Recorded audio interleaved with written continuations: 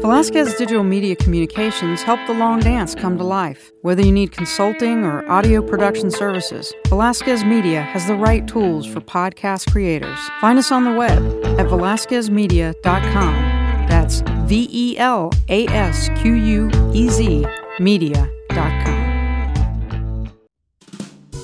Mysteries like the long dance can be a lot of fun, but not everything needs to be a mystery, like finding the right home. I'm Lana Pierce, a realtor with Keller Williams. Whether you're local or not, contact me at Durham NC Realty or Lana Pierce at KW.com. Let me investigate the right options for you. Lana Pierce Realtor, homes are my hustle. Leave the detective work to the professionals.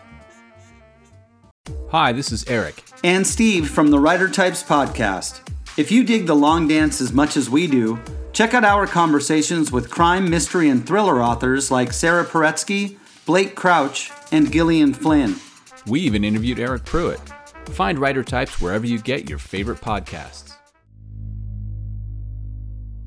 You're listening to The Long Dance, an 8-part true crime podcast hosted by investigative reporter Drew Adamek and crime fiction author Eric Pruitt. This is Episode 6, Rule 404B. If you haven't listened to Episodes 1 through 5 yet, we encourage you to stop here and go back so that you can catch up to speed. If you have yet to subscribe, please do so. We're on iTunes, Stitcher, and wherever you find great podcasts. Be sure to check out our website, thelongdancepodcast.com. Most of all, thank you for listening.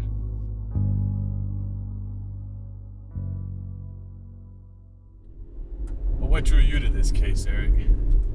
Well, I mean, it's one of those stories that you get drawn to. It's a serial killer type story, but without a serial killer. It's one of the first things that we looked for was, in a case like this, there's got to be other ones. So spent a lot of time trying to find the other murders that were similar to this. And of course, that was the biggest shock, was that there weren't any.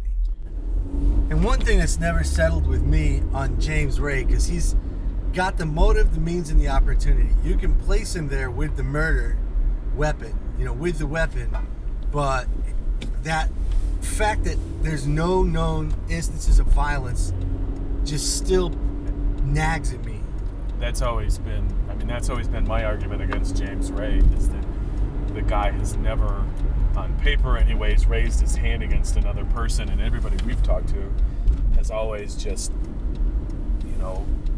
painted him as kind of a dopey guy, but never violent in any instance. I mean, in everybody that we've talked to, nobody's ever said that he's been violent. And on the flip side, you have Jim Wilson, Dr. Wilson, who's been violent with everyone, but still it just doesn't seem to ring true that he had something to do with this case. I mean, the other thing that's always stuck with me is that the killer might still be out there, and that the killer might actually be, it was one of the things that first drew me to this idea that the killer might be a respected member of the community, that people kind of knew him. A doctor, someone in the medical profession is what they've always said. A doctor at Watts. So the nursing student would have known him. I'm Drew Adamek. Eric Pruitt and I spend a lot of time in the car. A lot. As a recent arrival to North Carolina, this case has opened my eyes to its varied and beautiful landscapes, its nooks and crannies. We take a lot of back roads. We catch a lot of scenery. We eat plenty of barbecue. This is, without a doubt, the most complicated, entangled story that I've just ever seen of this type. It just has the kinds of twists and turns and goofiness that, there's just no clear answer to it. To me, this story is like an onion, where you peel it and there's more and more layers. However, the more you peel, the bigger the onion gets. We have long conversations about this case and how it's affected us the more time we spend with it, the further we investigate its mysteries. We talk about the people we've met, those who have been profoundly impacted by these horrible murders, those whose lives have been forever changed by the events that took place on February 12th, 1971. In January, we drove to the coast. We had had a major breakthrough. Even after over 16 months of researching the murders of Patricia Mann and Jesse McBain, it was not uncommon for a new development to change our investigative trajectory, especially something like this. We tracked down Tim Bowers. To refresh, Tim Bowers was the rookie detective who, after Pat and Jesse disappeared, had been assigned the case as a missing persons. When their bodies turned up 2 weeks later, tied to a tree, that case became a double homicide. It would be his first case. It would be Tim Bowers who developed what would become the primary suspect in this case, the one still living. It was his work in the case file, his notes, that would fuel Captain Tim Horn's investigation 40 years later. The same notes that would fuel ours. However, as detailed in Episode 2, when Horn interviewed Bowers in 2011, he'd recently suffered a stroke and could provide no viable information. Our efforts to locate him had proved fruitless until January, but within 24 hours of stumbling across him, we found ourselves at his front door. Finally, we would meet the man who spent more time on this case than anyone else. The man whose career would be defined by his obsession with solving this murder. Unfortunately, Mr. Bowers' condition left him unable to communicate that passion. There were several things he could not remember. However, there were things he most definitely could. When did you first become a police officer? Oh, Lord. I don't remember. I had a stroke. I can't remember. Do you remember starting at Durham? Yeah. What was that like, working at Durham? What I remember of it was good. Do you remember what it was like for you to be a police officer? What you liked about it? I don't know. It could be tough. That was a rough time back then with Durham, wasn't it? Yeah. A lot of crime. Do you remember hearing about the murder of that nursing student and her boyfriend? When did you first hear about that? Do you remember? What can you recall about it? I like one suspect, Carl Britt. He's the man that did it. And I don't know where to go from there because I've always thought of him as being the murderer. I want to get that murderer. I want to see him take a fall for this terrible crime. I don't know what else to say.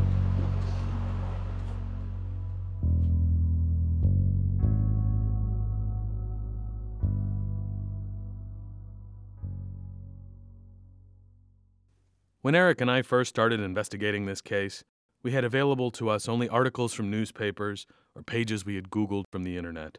There were very few details, but those details were scintillating. For example, the police had always believed the number one suspect had once worked at Durham's Watts Hospital. Or that the victims had been strangled, possibly over a long period of time.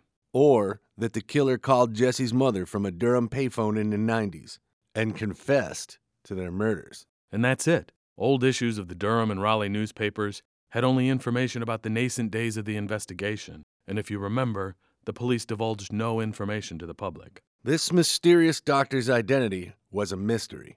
We approached Patricia's cousin and best friend, Carolyn Spivey. She directed us to Captain Horn.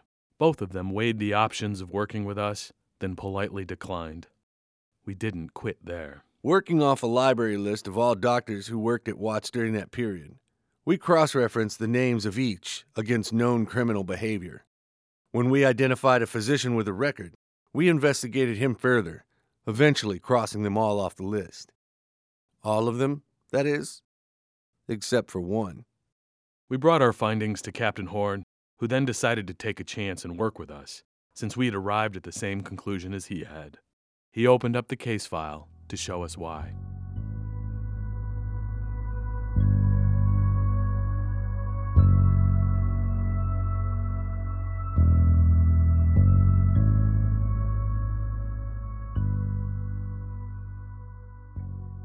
So what did we find that tipped us off? Alone, the incident would be benign, But this would be our gateway into something much, much more captivating. On January 12, 1995, a Durham woman named Susan Higginbotham was beat senseless during a road rage incident. According to reports in both the Durham Herald-Sun and the Raleigh News and Observer, Higginbotham would testify that Dr. Robert Carl Britt followed her home after he became upset with her driving on Main Street near Watt Street.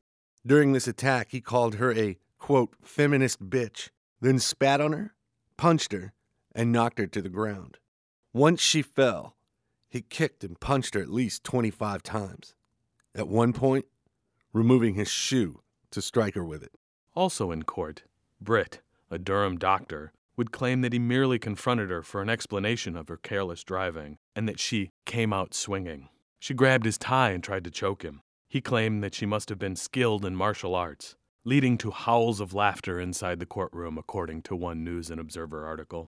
Britt was found guilty of misdemeanor assault in 1995 by Durham's district court. He appealed and was given a continued prayer for judgment by the Superior Court, which cleared his court record of the offense. In 1998, the medical board reviewed his dishonorable conduct charge brought about by his actions, and the incident was deemed a mutual assault. The medical board absolved him. He kept his license and continued to practice medicine in Durham, only blocks from the incident between him and Higginbotham. This prompted us to poke around a little more. Were there similar incidents lurking in Dr. Britt's past? Perhaps. Also on his record, a speeding ticket, which resulted in a resisting arrest charge in 1988, breaking and entering an automobile as a juvenile in South Carolina, an assault on a member at the Hollow Rock Racket and Swim Club in 2000. That incident, especially interesting because the Herald-Sun quoted prosecutor Amy Guy after she dismissed Britt's counter-warrant in the assault as saying, "He has a terrible temper. He gets out of control." But these incidents, although abominable, are a far cry from what we were looking for. After all, no one died. Right? That's why, when we uncovered what happened in Dillon, South Carolina, one rainy September morning in 1961, red flags immediately started popping. But let's back up just a second. Before we start ticking off a list of grievances, we should stop and ask an important question. Who is Dr. Robert Carl Britt? To find out a little bit more about him, we took a trip down to Lumberton, North Carolina, where the good doctor grew up. The first thing you notice upon entering Lumberton is that the name Britt is everywhere. The sign in front of the Lions Club Park boasts the name J.N. Britt Jr. Joyce Britt's shingle hangs outside a Blue Cross Blue Shield agency. There's a Britt Park, a Lee Britt Road, Britt and Britt Roofing. It's no surprise that they've named the genealogy room at the Robeson County Public Library the Kate Britt Briggs Room. There, we asked the librarian why the name Britt is so common. Because there's a million of them, she tells us. A 1763 tax list of Bladen claims the first Britt in the area to be Joseph Britt. Next, a John Britt in 1768, then Benjamin Britt in 1770. Benjamin begat Jesse, who begat John, who begat another Benjamin, and Lamb, and so on and so forth. By the 1800s, the Britts exploded across the registries and censuses of Robeson County. Different factions of Britt identify as either big-footed Brits or guinea-footed ones. A common greeting between them is which Brit are you kin to? Each faction denies the other, but they are most likely all descended from Joseph. Instead of a remote hillside, this clan resides in towns and cities across the southeast and serve their communities as doctors, lawyers, educators, and agricultural managers. They intermarry with families like the Ivies, the Baggetts, the Johnsons. Carl Britt's parents, Robert Lee and Virginia Spratt Britt, returned to Robeson from Dehew County, West Virginia, when young Carl was only 2 years old. Their house at 819 East 5th Street is long gone, replaced by a funeral home. According to Lumberton's hometown newspaper, the Robesonian, young Carl Britt was something of a local rising star. The son of a prominent hospital administrator, Carl achieved perfect attendance in school in 1941, 46, 50, and 53. He returned 2 kickoffs for touchdowns in a single game in 1952, setting a North Carolina high school record. He achieved the highest rank in both the Boy Scouts and the Sea Scouts. When he delivered his valedictory speech upon graduation in 1954, his speech urged fellow graduates to choose life, to select a way of life with strength and courage, and that they not shirk, but rather face up to realities and live. He married in 1957, attended the University of North Carolina in Chapel Hill, fathered a daughter, graduated medical school in 1961. He practiced an internship at Georgia Baptist Hospital in Atlanta, Georgia. This is when Dylan happened. September 9th, 1961. So far as we can tell, it was a moonless Saturday morning. 25-year-old Carl Britt rushed from his internship in Atlanta to attend a family wedding in Lumberton. It was late, 1:40 a.m. A 31-year-old mill worker, Floyd Carnes, walked alongside the 2-lane highway at Maple Swamp Bridge. Patrolman Sam P. Biggers quoted Britt as saying Carnes stood in what appeared to be a frozen position on the bridge. Then, at the last minute, tried to dive out of the way of the oncoming car. He stated that Britt claimed to do everything he could to keep from hitting the man. Be that as it may, according to the Florence Morning News, Carnes was carried on the hood of the car for over 70 yards before the body tumbled over the car and fell off the back. There were no records kept of the inquest, or if one was ever held. There have only been 3 coroners in Dillon since 1961, and current coroner, Donnie Grimsley, could not locate any autopsy for Mr. Carnes. Patrolman Sam P. Biggers died a few years back, and the Highway Patrol did not retain his incident report. In fact, the only record of Britt's involvement in this accident seemed to be the entries preserved by local newspapers. The records we did find in the Dillon County Courthouse, Floyd Carnes left behind him a wife and 4 kids, with a 5th on the way. He left no will, and his family requested to borrow $40 in order to provide a suit in which to bury him. There was a wrongful death action suit notice, the balance of which was $3,250. After attorney's fees, a bill from Bethea Funeral Home, and other such charges, the Carnes family received a sum total of $1,405.77 for the death of their patriarch. Even still, it took his wife 3 years to settle the cost of putting Floyd into the ground. We continued to dig.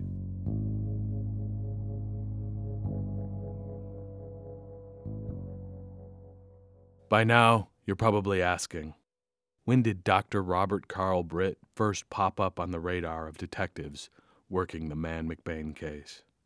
The murders happened in February of 1971. It wouldn't be until October of that year when Durham detective Tim Bowers finally threw up his hands, and with the aid of Assistant DA Nicholas Smith, they visited Dr. James A. Brussel, the New York crime psychiatrist who helped police in the Boston Strangler killings. Remember, back in episode 2? The killer will be an athletic man between 25 and 40 years old. Paranoid, out to cleanse the world. This was a grudge slaying. The killer is a loner, a neat, precise man with an average or above average education. Will be clean shaven, have no criminal record, an excellent work record. He will not wear flashy clothes. He appears to conduct himself properly. He may have suffered from childhood rejection by his mother. He considers himself above other persons and capable of judging them. The killer would have acted alone, would have taken no unnecessary risks, and would have known the neighborhood of the Slanes well. The killer would also have most likely been the man who called the emergency room on the night the couple disappeared. This was his way of displaying his cleverness, as if to say, look at me, look at what I have done. According to records in the case file, when Durham's Dr. Leroy Isler opened his copy of the Morning Sun on October 29, 1971, he read Cornelia Olive's article detailing Brussels' analysis. It hit him square in the chest. For he and his partners at the renowned internal medicine firm of Isler, Nichols, Singletary, and Williams, housed at Durham's Medical Arts Building, had been the targets of a campaign of steady harassment at the hands of one of their former colleagues. That's right. Aside from passive attacks, such as the stealing of lab coats, puncturing of tires, and vandalism to property, they were also subjected to more aggressive tactics. A couple of physicians overheard physical threats against Isler, one of whom even witnessed a gun.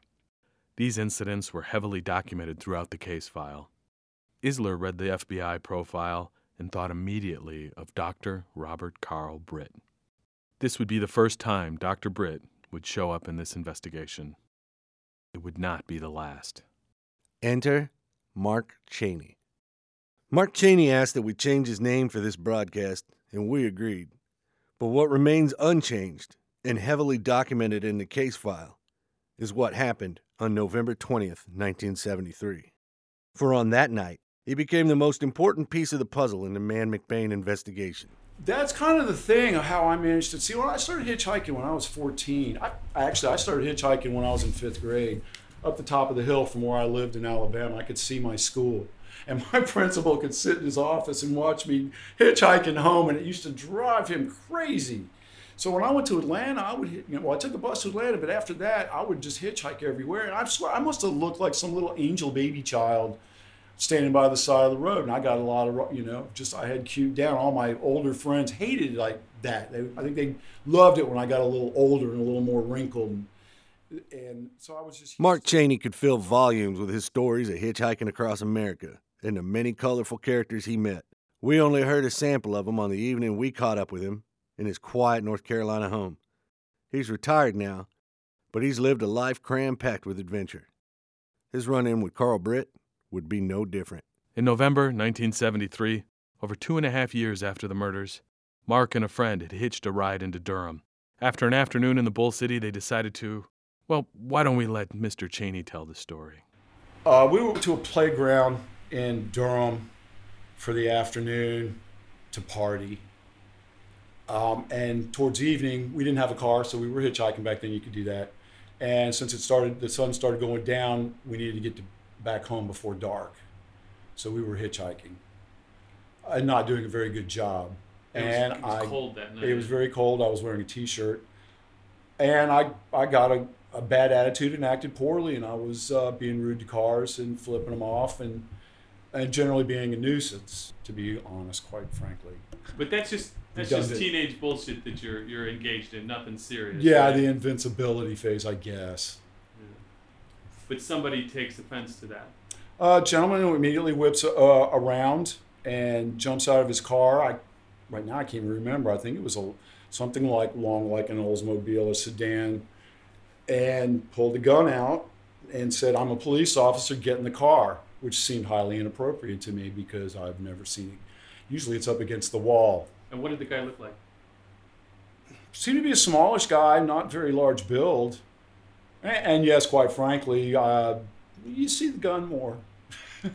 So you don't really see him so much as but how do you react to this situation? I mean, you're just hitchhiking, kind of goofing off as a teenager, and some jackass shows up with a gun. I mean, what is your emotional reaction to all of this?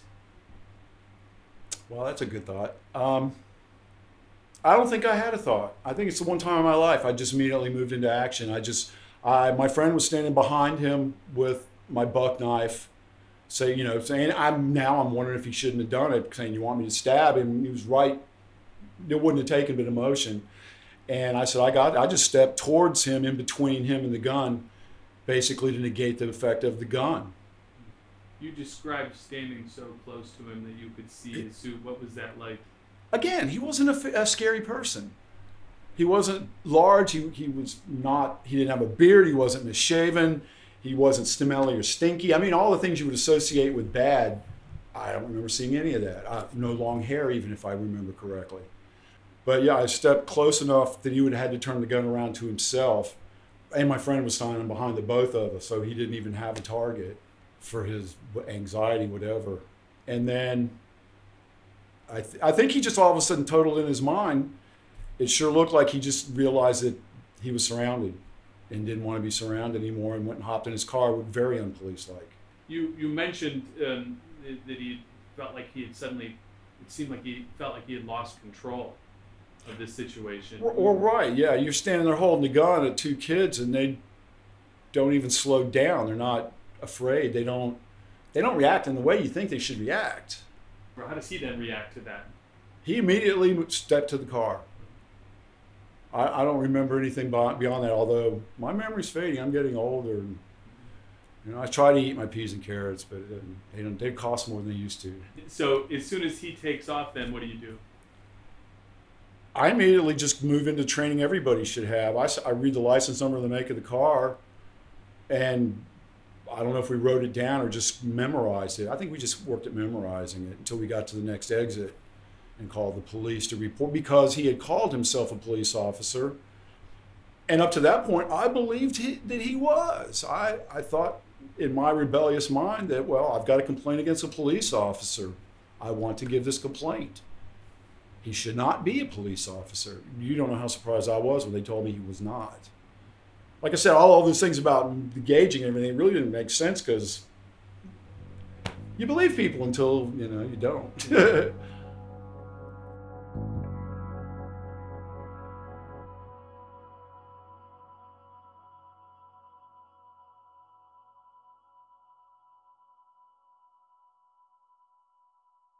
Here, we'll take a break from Mr. Cheney and return to the case file. It's well documented from the complaint filed by Mr. Cheney to Durham police officer W.R. Thomas. Thomas reports that the assailant drove a 1969 Pontiac with a license plate number HFX764. Durham ran this plate, and it came back to Robert Carl Britt of Coalwood Drive. Britt's address is important for two reasons. First, it fits the direction where Mr. Cheney said the Pontiac departed after the attempted abduction. Second, Coalwood Drive is just around the corner from the undeveloped Crowsdale tract, where Pat and Jesse went missing only 2 years earlier. So where was he on the night of February 12, 1971? No one can verify. According to the case file, he was scheduled to attend one of the UNC basketball games in Charlotte, a doubleheader played in Charlotte on both the 12th and the 13th. It's unspecified which game. However, Bowers reported that an undisclosed source placed him at Watts Hospital that Friday night. If this is true, he would have driven past the Crowsdale subdivision on his way to his home on Coalwood. It's also important to note that in December of 1970, Dr. Britt's father, Robert Lee Britt, had been diagnosed with leukemia. By the time of the murders, he was dying in Duke Hospital, right under his son's nose.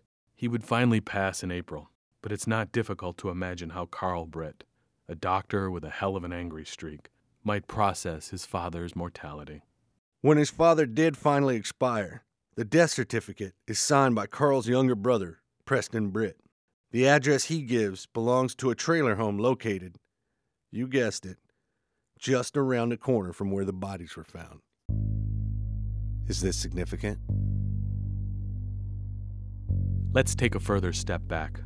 Do you remember in episode 3 when we went to visit former SBI agent Clarence Gooch? Gooch referred to an incident in Duke Forest, an attempted abduction, where a man with a gun interrupted a young couple parking in their car and ordered them into the trunk of his car. These young lovers escaped, and the story has been repeated for some time by different people we've interviewed in this case, despite the fact that we can find no official record of it. Still, the Duke Forest incident lives on in rumor. We asked Captain Tim Horn at the Orange County Sheriff's Office about that incident. I don't know that much about it. I mean, does a possibility exist that it was the killer trying to do it again? Absolutely. Was it a copycat? Absolutely. Was it totally unrelated? Absolutely. We've had problems in Duke Forest for the entire time that I've been here since 1990, and clearly it's gone back before that. Did you look it up? We looked up what we could find. I mean, most of it was just from word of mouth, what people recalled. I just feel like if it had been that much of a similarity, that much of a lead, surely somebody, us, Duke, somebody would have had more in the case file about it. I don't know, maybe that's hoping for too much, but it certainly would seem logical that there would be more written about it. But that's just my opinion. Now, thanks to Mark Cheney, for the first time, there is record of someone impersonating a police officer and ordering young people into his car. Only a half mile from where Pat and Jesse were abducted. Could this have been what happened to them? So how did police proceed after the Cheney incident? Let's go back to retired former detective Tim Bowers. Did you ever talk to him? The doctor?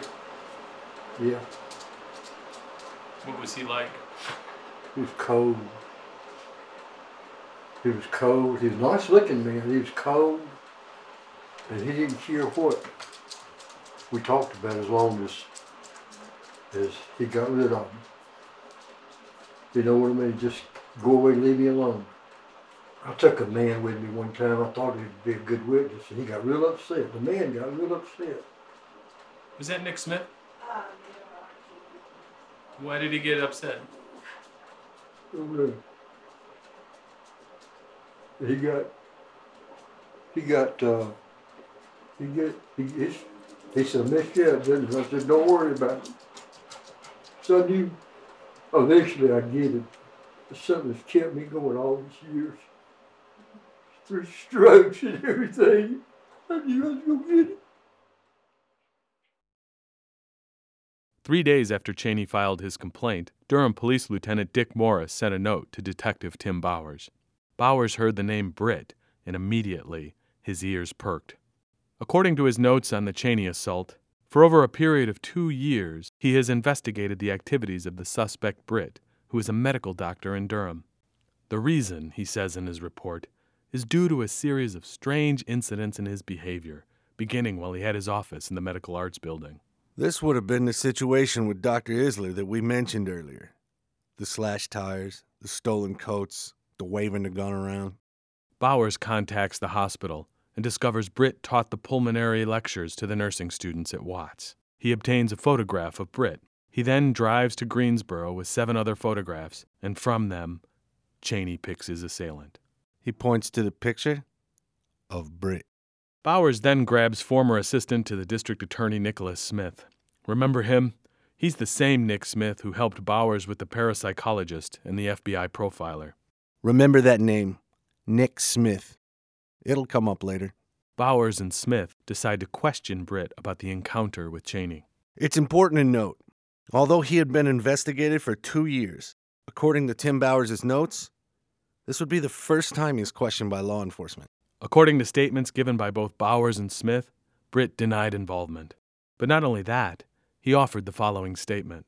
I hope you catch the guy that did this to those boys, because he sounds like the same guy that killed those kids a few years ago. What? Even reading it in the file, we can imagine the look on Bowers and Smith's faces. What kids? They asked. The girl who was a student nurse at Watts and her boyfriend, said Britt, according to the case file. The case file also notes here that no charges were filed against Britt for the assault on Cheney. We should add that, up to this point, it appears no charges had ever been filed against him.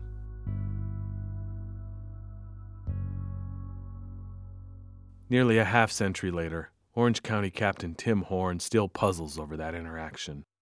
He's just as baffled as we are. It makes you wonder, why did he say that? Was he just nervous and he just felt like to break the silence or something, he had to say something or had to throw those officers off of his track to push blame elsewhere? I don't know.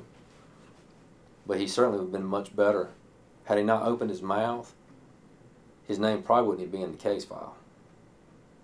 Because I don't know they would have necessarily connected the two. And when we asked Captain Horn why there were no further pursuits of Britt after this interaction, how he could continue to operate and practice medicine, why there were no further visits or charges filed or questions asked, he has no answer. And how could he? He was only 2 when the bodies of Pat and Jesse were found. He was only 4 when Durham detectives questioned Britt for the Cheney assault. Like us, he has only the papers in that box. And questions. He also has a lot of questions. I mean, basically his behavior at the hospital seems outlandish. Because the average person is just not aware that this kind of thing ever went on, and so it just sounds like some kind of fantasy. They envision doctor, stethoscope, white coat, do no harm, only good, trying to save your patients, help your patients, whatever. And when you hear stories that this guy literally would carry a gun on him in his white coat and bully people and threaten people with physical violence and slash tires on other doctors' vehicles and steal their white coats and throw in dumpsters and bully people to get what he wanted. That's not what the average person is used to hearing in the same context as a doctor. And today it wouldn't be tolerated for a second. I mean, HR would be involved just like that, and they would be suspended, fired, boom. But back in the day, entities like Watts and other large corporations, businesses, what have you, they tended to try to handle stuff in-house, and they didn't want a big deal made of it. They didn't want a lot of publicity, and things were just swept under the rug. And it may not be like that everywhere back in the 70s, but it was certainly at Watts. I mean, you got drugs that were missing. You had a lot of alleged inappropriate contact between doctors and the nursing students. I mean, you always wonder how many times, if he had been reprimanded and held accountable going through from beginning to end, how many opportunities, were lost that maybe he would have stopped doing this kind of stuff. Because it certainly seems like things built. I'm not saying day one. He's our top suspect. But he's not the only suspect. Maybe he did it, maybe he didn't, right? But how many opportunities were lost going as this thing progressed from beginning to end? If he had been held accountable, called in front of the board, threatened to lose his medical license, been sued for millions of dollars for malpractice or what have you, would he have kind of woken him up? Hey, I can't just do what I want to and act any way I want to, and there's consequences to actions. I'm not saying it would have saved Patricia or Jesse, but you could still argue that maybe it would have. But his whole career, he just got away and did what the hell he wanted to do. So, it's unfortunate.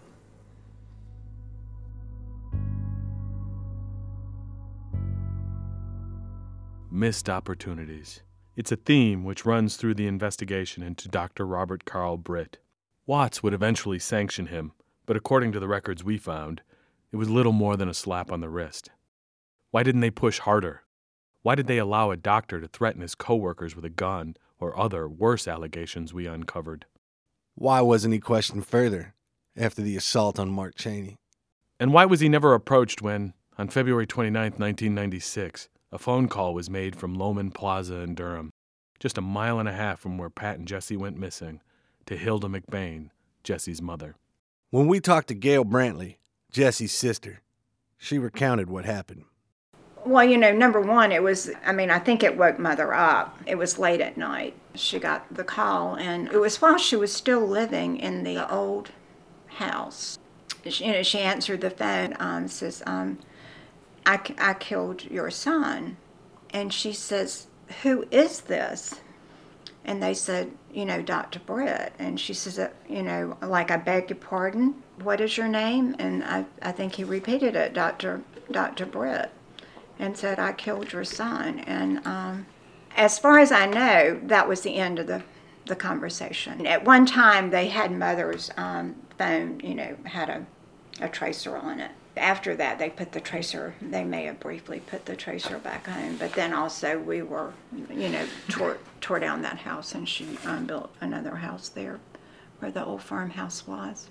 And because I even asked Mother, because like I said, I'd never mentioned that name to Mother, and I said, Mother, who did you say? Because I was questioning her, and she was very clear.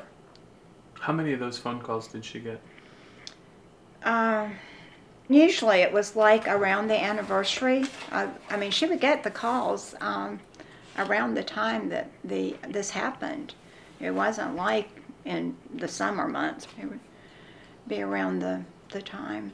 I would say she probably received maybe 4 or possibly 4. But only one time did they. And I think they would just say, I know who killed your son, or something like that, or, it was never any identification. Except for the one time. Mm-hmm. Except for the one time. Was that the last time? Mm-hmm.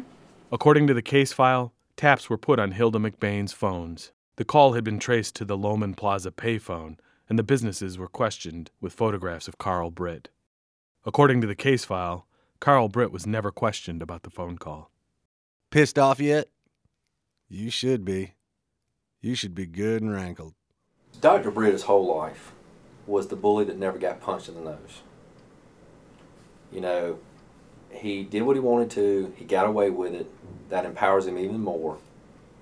Very few, if anybody, ever stood up to him and physically or verbally punched him in the nose. And not that it would have changed anything, though it could have. But you got to understand, the more time goes on, every little thing you get away with. How powerful do you become in your own mind? I'm above the law. I'm immune. I'm right, everyone else is wrong. I do what I want to. And sometimes that punch on your nose, as they said in Cool Hand Luke, gets your mind right. It gets your mind right. It's like, maybe I'm not as big and bad and tough as I thought I was. Maybe I need to rethink that. Maybe I need to watch how I act or treat somebody or threaten them, because maybe somebody's going to kick my butt. But if nobody ever stands up to that bully,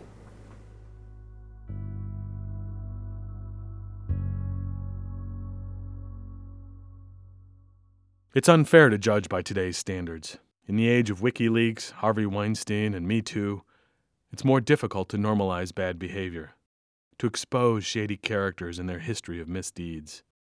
However, the shadows were long in 1971, and Britt managed to stick close to them.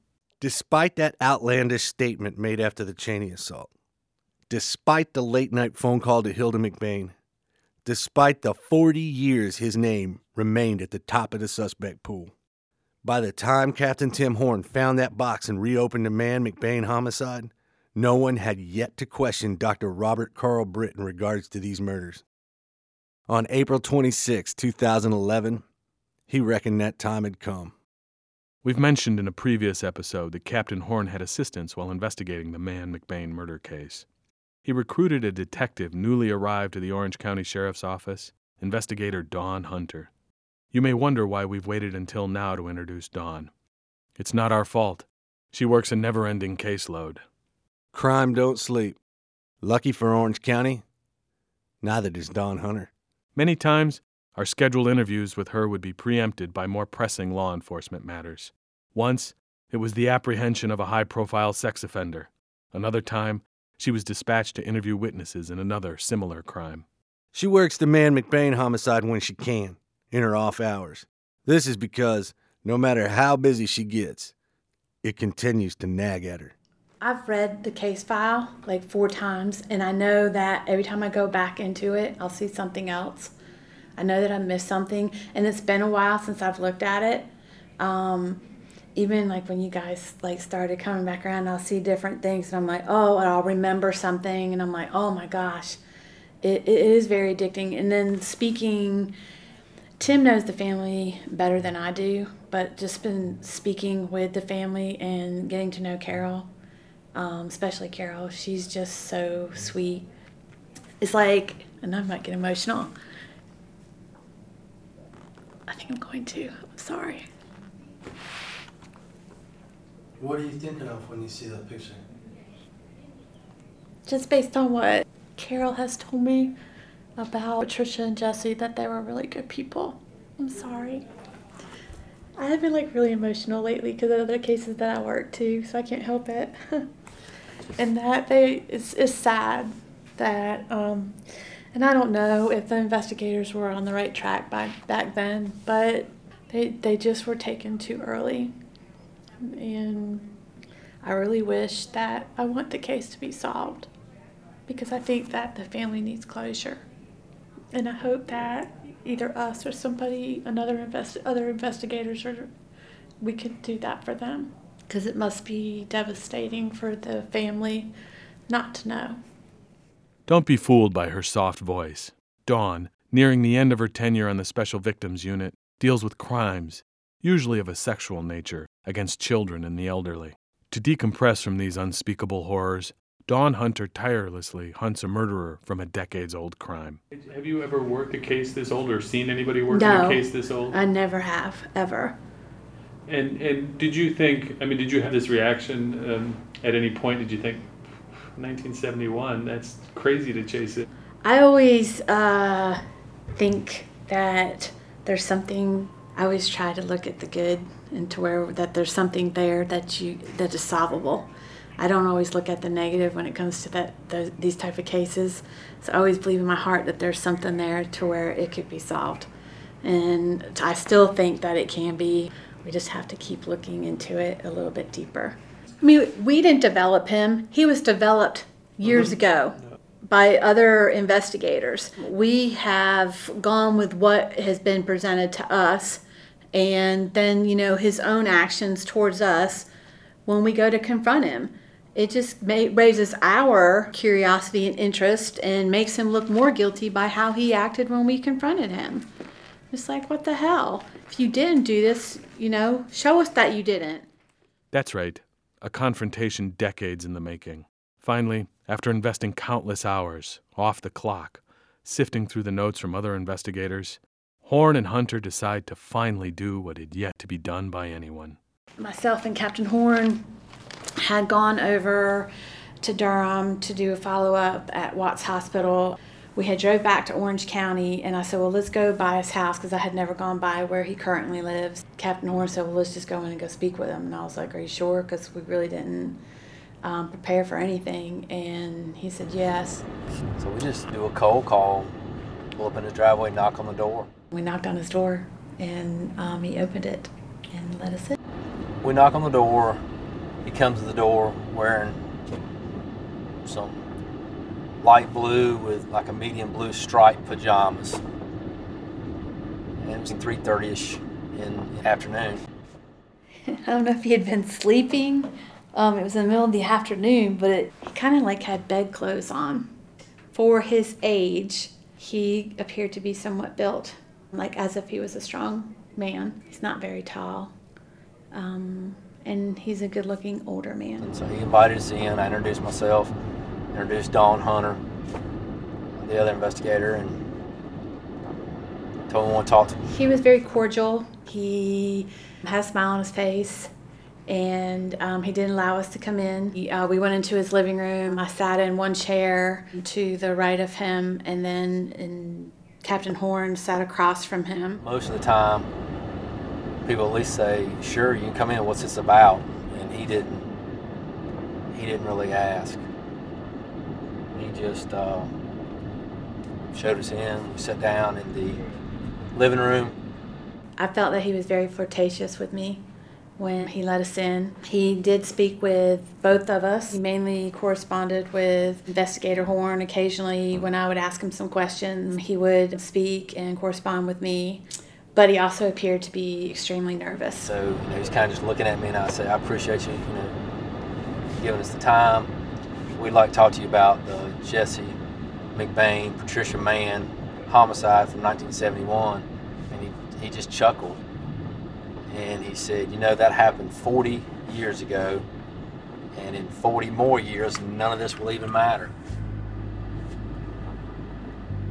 And that was just a really odd response to that topic. And I thought that was an interesting statement because that kind of stood out to me. I thought he was kind of being smug when he said that. So we discuss,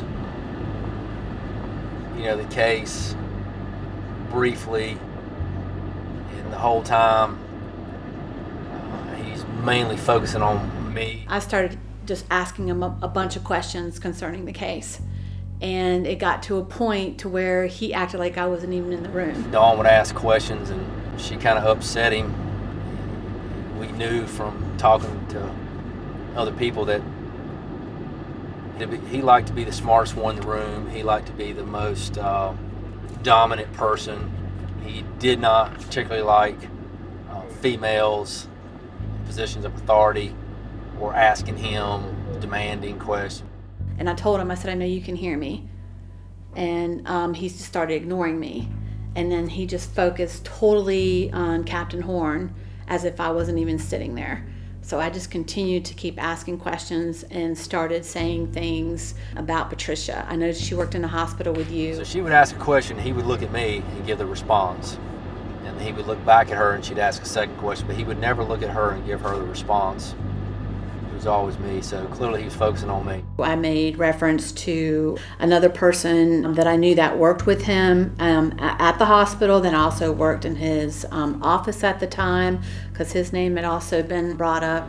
It didn't take long to realize that what we've been told about him was correct, his mannerisms and the way he operated. He was extremely nervous. His lips were quivering. He was visibly shaken. And from my experience throughout my career, it was obvious that he was extremely nervous by our presence. And it didn't take much time to realize we weren't going to get anywhere. He wasn't going to confess to the the crime as we discussed it with him. He acted like he wasn't familiar with Patricia. And again, he just continued to ignore me as if I wasn't sitting in the room. So therefore, I basically became like, I guess, the enemy because he wasn't flirtatious with me anymore. So I told him, hey, I know you're a busy man. I appreciate you taking the few minutes to share this with us, and we'll be on our way. And the more I talked about that, you could just see his confidence building up. He became a little more talkative. Dawn was looking at me from across the room like, what are you doing? I still have questions to ask. And after a few minutes, the conversation just basically then turned towards just him and Captain Horn. And then at one point in the conversation, Captain Horn asked him for his DNA. And I stood up and started to walk towards the door. He said, hey, any time you need me, you got my numbers. You can call me, I'll be glad to talk to you. And I did, just like on some of the old police shows, I paused, slowly turned around and kind of shook my finger, as if I was thinking and talking, at the same time. And I was like, you know what, I would really appreciate if you would give me a DNA sample and be willing to take a polygraph for me just so I can officially eliminate you as a suspect. When I said that to him, he freaked out. He started to hyperventilate. He lost his composure totally, more so than anybody else I ever recall interviewing. Angry, he's scared. I mean, he was trembling really bad. And eventually, he was so upset that he excused himself and said he needed to go to the back. I assume bedroom, bathroom, I didn't know. Needed to go to the back, and he'd be back in a couple minutes. He got up to excuse himself because he was visibly shaken. His lips were quivering. He really couldn't control himself, so he excused himself from the room. So he goes to the back. And of course, Dawn saw the same reaction that I saw, and we knew we had something at that point. Well, he is a murder suspect, and he's known to be violent. He's known to carry a gun, and there's that uncomfortableness that you have. I know that Carl has a gun and is known to always carry a gun. Either he had a gun in his car or he always had one on his person, and so I wasn't going to take any chances. He is a person of interest.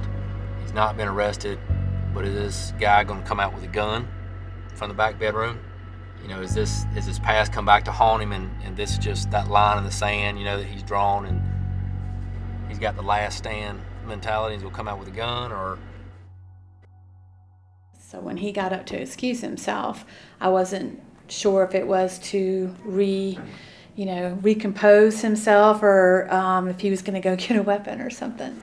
So I actually had Dawn be prepared. She was more over to the side in the event he came out with some kind of weapon, and I was going to be his primary focus. I could see the hallway better, and as soon as I saw him, I was going to engage him in conversation, if he had a gun. So I had my notebook, and I placed my gun underneath my notebook because I wasn't certain if he was going to come out with a weapon or not. I mean, we're in his home, so I don't know, and that's where he's familiar with his home. We're not. So I was uncertain if he was going to come back. So I had put my weapon underneath my notebook. But when I realized when he was coming back out down the hall, I didn't see anything in his hands. So he comes out. He's regained his composure. It's very somber at this point. I reholstered my weapon. He said, here's my card. It's got all my numbers. Call me anytime. I'll be glad to help you, whatever it is you need.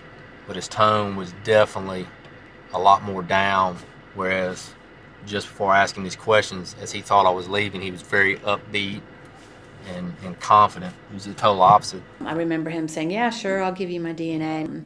Shortly thereafter, we left. He's still visibly shaken. He is still, his lips quivering. He can't control it. And he's still extremely nervous. He's trembling. And this is something he can't control. So I get the card and I do thank him. And we go to the door and get back in the car. And as soon as we start back on the driveway. I mean, we didn't even get I would say 3 to 5 minutes up the road. And then Captain Horn's phone rang, and it was from his attorney. Someone identified themselves as Britt's attorney and said that not to contact his client anymore. saying, I represent him, he's not going to cooperate, he's not going to take a polygraph, he will not give a DNA sample. And so that's kind of just the Reader's Digest version of how that went down. We caught him off guard, wanted to see his honest reaction.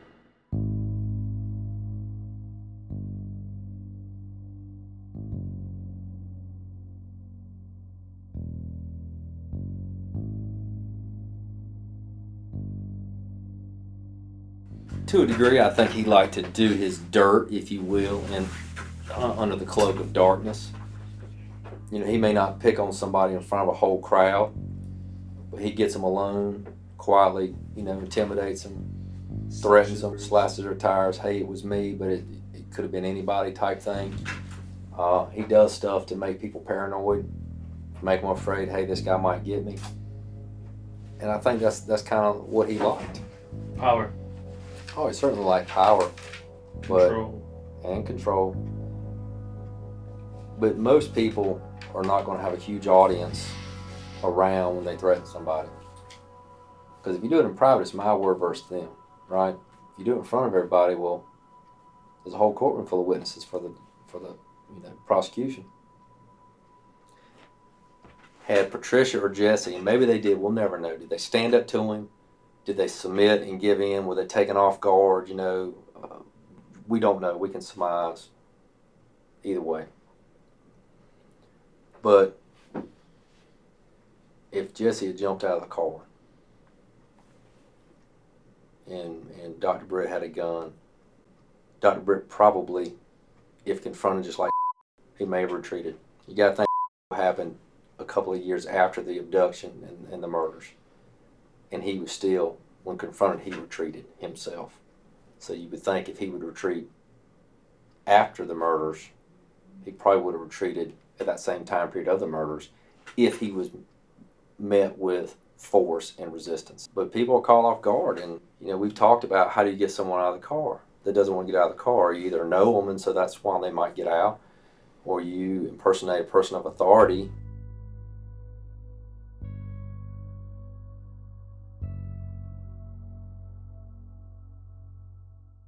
You impersonate a person of authority. Does behavior like that sound familiar? Sure. According to Cheney's statement in the case file, Dr. Britt impersonated a cop when he wanted Cheney and his friend to get into his car. But who else have we met on this odyssey that liked to impersonate figures of authority? Remember back in episode 4 when we introduced you to James Brandon Ray, the orderly from Watts Hospital who had motive, means, and opportunity to abduct and murder Pat and Jesse? The man who we could place at the scene of the crime with the rope, but absent of a record of violence, and when faced with a victim of Jesse's build, seems somewhat unlikely? The man who, while Pat and Jesse were missing and the entire world seemed to be searching for them, acted despondent and weird. Then, upon discovery of their bodies, sold his car and left the area. Who was later arrested for a stolen motorcycle charge, effectively breaking parole and finding himself in a Florida federal penitentiary. Yeah, that guy. What if we told you that within 5 days of being released from that penitentiary in 1976, he began working as a lab technician at the private internal medicine practice of Dr. Carl Britt? But this shouldn't be news to you. You've already heard it, back in episode 4. Dr. Britt told us all about it. He hid from me the fact that his medtech training was in the Eastern Virginia Penitentiary. And in fact, Nick Galifianakis was on the list of references for James Ray. And I called Nick, whom I knew personally, and I asked him, and he said, well, I knew the son, but I lost contact with him in his late teens. And I know his dad's fine. I went ahead and hired him anyway because he seemed to know, when I gave a little brief laboratory survey, know what he was doing. But the nurse I had and the gal at, I'm trying to think of who was the second employee there.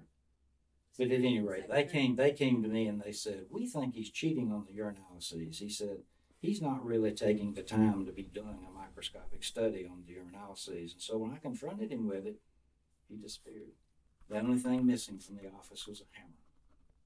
The next day, the hammer was missing and he was gone. And he lived on a trailer park somewhere here south of Durham, and I even went by to talk to him about it, and he had moved out.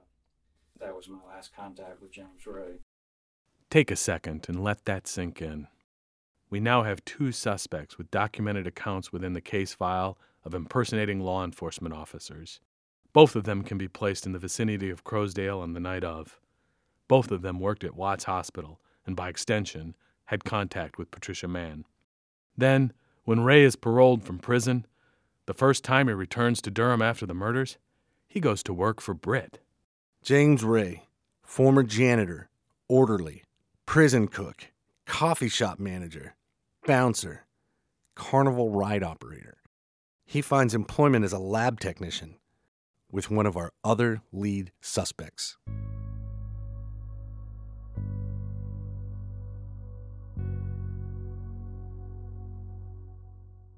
Investigators first learned this information in 1976, when Durham District Attorney Anthony Brannon called together the original detectives and forced them to, for the first time, share all the information they had acquired working this case.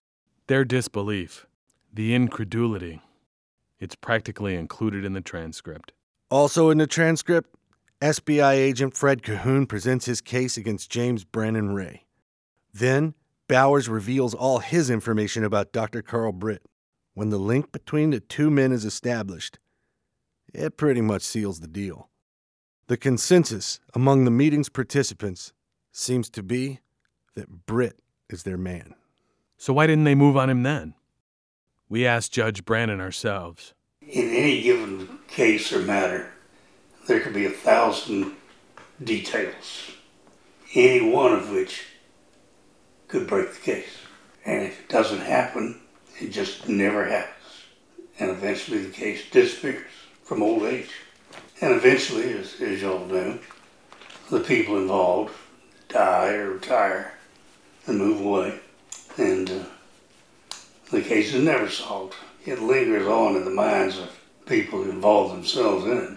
But other than that, once it disappears from the pages of the newspaper, it basically disappears. And this was one that, as I said, always stuck in my craw. Because I always had the feeling that with just one more piece of work, one more undiscovered detail, it might have well been solved. And it just wasn't. If the fellow from prison system had never been willing to talk, but obviously from his experience in life, he wasn't about ready to do that. And the good doctor, I don't know to what extent, if any, he was really pressed on the matter. But at least it was my thought at the time that he lawyered up and wouldn't say anything to anybody. And as a result, provided no information at all, no leads. And nothing else in the case led to anything else. But we asked him, what about the doctor's history? Could Britt's pattern of violence, could his behavior, his attitudes towards other people, could all of that, the death in Dillon, the incident with the hitchhikers, the road rage incident in Durham, would it matter a lick in a court of law? You're actually talking about a particular rule of evidence known as the Rule 404B.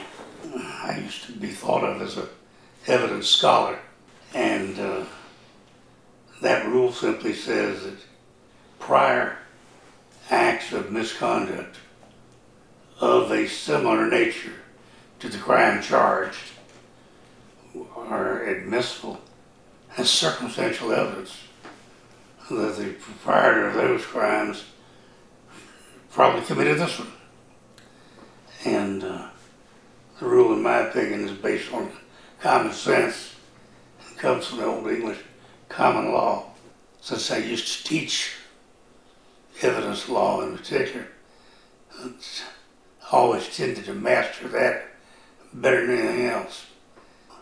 404B was always a particular interest and note to me, because it's the circumstantial evidence kind of case in many cases, not just homicide or something like that, but any kind of repetitive, whatever, crimes of repetition. If a person committed 10 such crimes in their lifetime, that's at least some circumstance that maybe they committed this one too. In this instance, if an investigator can establish a pattern of behavior, that pattern of behavior can be part of the prosecution. Yes, well put. Phrase that you often hear on television, modus operandi, is an example of that. If a criminal had a pretty well established pattern, way of doing things, when you have an unsolved case that has all those same factors, just maybe they did this one too. And indeed, that's not an unusual kind of police work. It used to be that a lot of people had safes in their office and in their home. And while there's a crude way of breaking into a safe, you can't just beat the dirt they open. There are several well-versed, well-done, well-practiced techniques that can be used and are used in cracking a safe. And so it's not terribly unusual for a detective bureau in some given locale to have a particular crime which bears all the earmarks and characteristics of crimes previously done by X person, which automatically makes X person a suspect in this case. Now that obviously didn't involve itself in any way in the McBain case, but it's just a way in which law enforcement approaches things and sometimes solves them. But there was never one like this before. Now there have been obviously some tantalizing cases of people who in the nighttime approached parked cars, etc., in which it appeared to fit a pattern of someone's behavior and makes them automatically the lead suspect in that case. Now it's not usually the basis upon which you arrest somebody, but it would sure be the basis by which you focus on them in the investigation. So, if I can follow that line of reasoning, in this case, there is, as Horn has described to us, a fairly strong circumstantial case in which he has a series of behaviors that fit this crime. What is missing is a piece of hard evidence, either an eyewitness account, a confession, a DNA sample, or a fingerprint sample. That's what's missing. I agree with that. There just never was, at least found by law enforcement, that smoking gun, if you will, that eureka moment, we got the son of a bitch now. It just never was there. And with the passage of time, those things tend to slip out of mind. And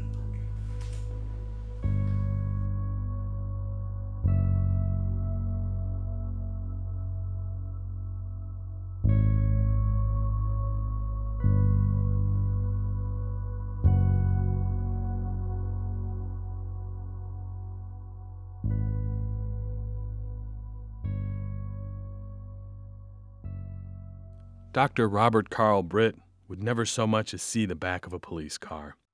As with Floyd Carnes in Dillon, or Mark Cheney on the highway, or Susan Higginbotham in Durham, the good doctor, as he is called by investigators, would go on with his life.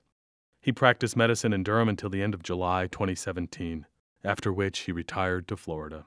But before he left North Carolina, Drew and I paid him a visit.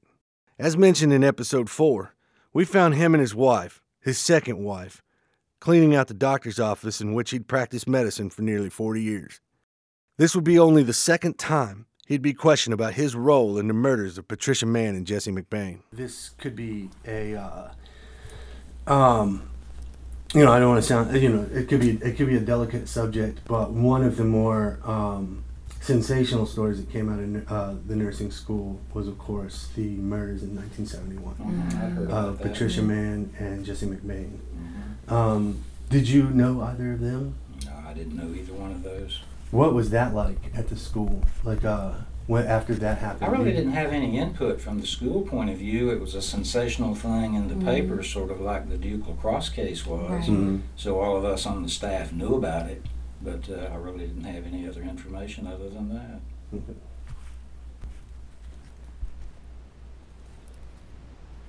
Yes, so it says you're an Eagle Scout. Quartermaster. I don't even know if they do sea scouting anymore, do they?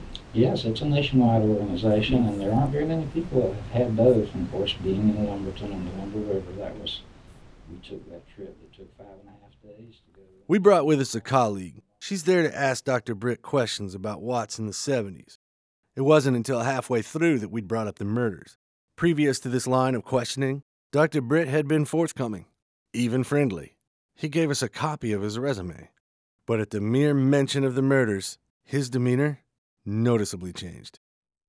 We don't want to, again, be offensive, but we've seen some of this stuff from the McBain case, and it appears that you were questioned in that. Is that true? Well, that's true, but I guess a lot of people probably were. Right. Do you remember what they were talking to you about? What the nature of that questioning would be? We had someone from the Orange County people come some 35, 40 years later and were asking questions similar to what you are, and told them my extent of it was just basically what I saw in the paper. Mm-hmm. I don't even remember having a conversation with a member of the staff about it, because everybody in those days was extremely busy, and when you went in the hospital to make rounds, you really didn't have much time to socialize. Mm-hmm. And all of this was after the fact anyway. It wasn't as though it came up during the time that it occurred, not to my memory. Mm-hmm. We ask because that's the thing that forms, because we've talked to a lot of the nurses, and we've talked to a lot of the sort of the class folks who were there, and that's the thing that forms their memory the most about that time. That's the... How tragic. That's what you carry away from your training days. This is a tough question, so I have to ask it, and I don't mean to be offensive, but the Orange County Sheriff's Office has named you a suspect in that case. I first found out about this probably some 5-6 years ago, and up until that time, and the person that came out was, Tim something, can't even remember his last name now, and he intimated this, and I said, well, I was never questioned or asked anything about this back when it apparently occurred. I said, if I'm a suspect, somebody never told me. Mm-hmm. And so this was the first that I'd ever heard about that. So no awareness of why, or no awareness of any kind of history of why they would think that or why they would suggest that? I don't have any idea, other than the fact that I was a member of the staff.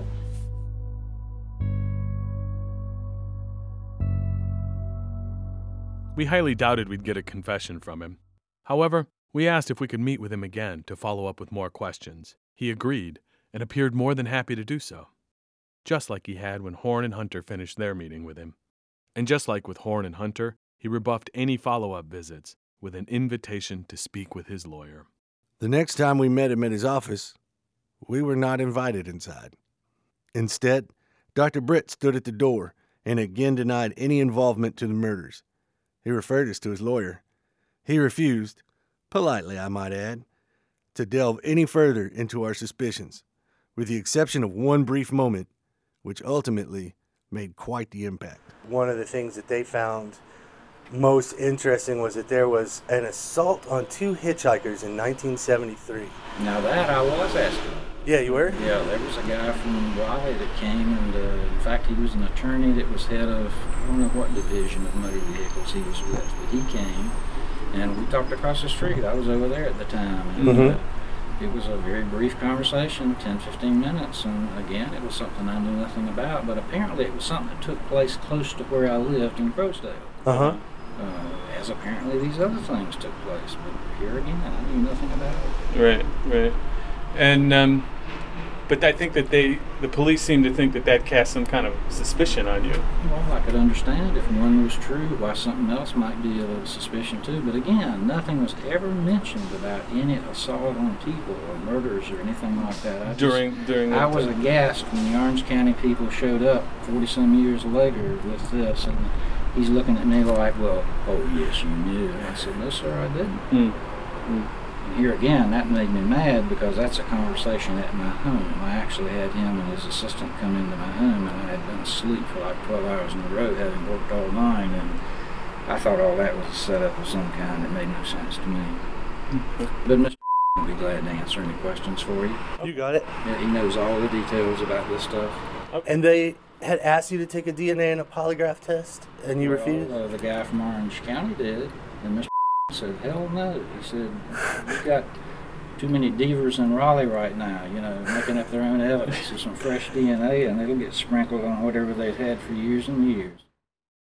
The comment he made at the end, too many Devers, that's in reference to disgraced former SBI agent Dwayne Deaver, who in 2011 was fired after it was discovered he'd mishandled evidence, among other allegations.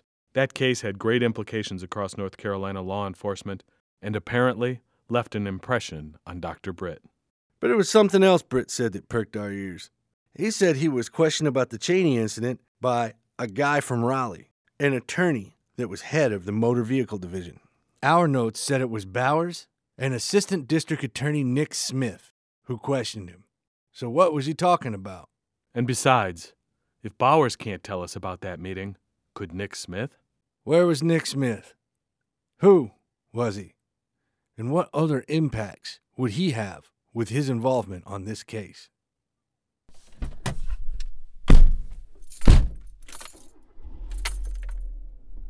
All right, I have found a barbecue place that stuffs barbecue inside a hush puppy. It's called a pig in a pup. All right, well, sign me up.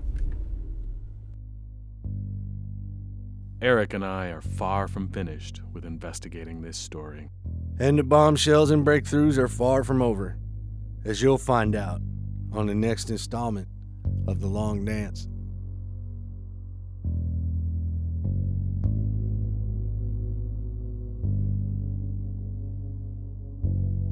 The Long Dance is produced by Eric Pruitt, Drew Adamak, and me, Piper Kessler. This was episode 6. Please subscribe. Find us on iTunes, Stitcher, or wherever you find your favorite podcasts. If you like this story, please tell your friends. Share it on social media. Help us spread the word about the stories of the lives touched by the murders of Patricia Mann and Jesse McBain. Episodes are written by Eric Pruitt. Field produced by Drew Adamek. My name is Piper Kessler, and I'm the sound engineer. Mike Rollin composed the music score. And additional voices in this episode were presented by Nick Beery. Our website is thelongdancepodcast.com, and it includes additional media relevant to the story. Please be sure to check it out. And most of all, thank you for listening.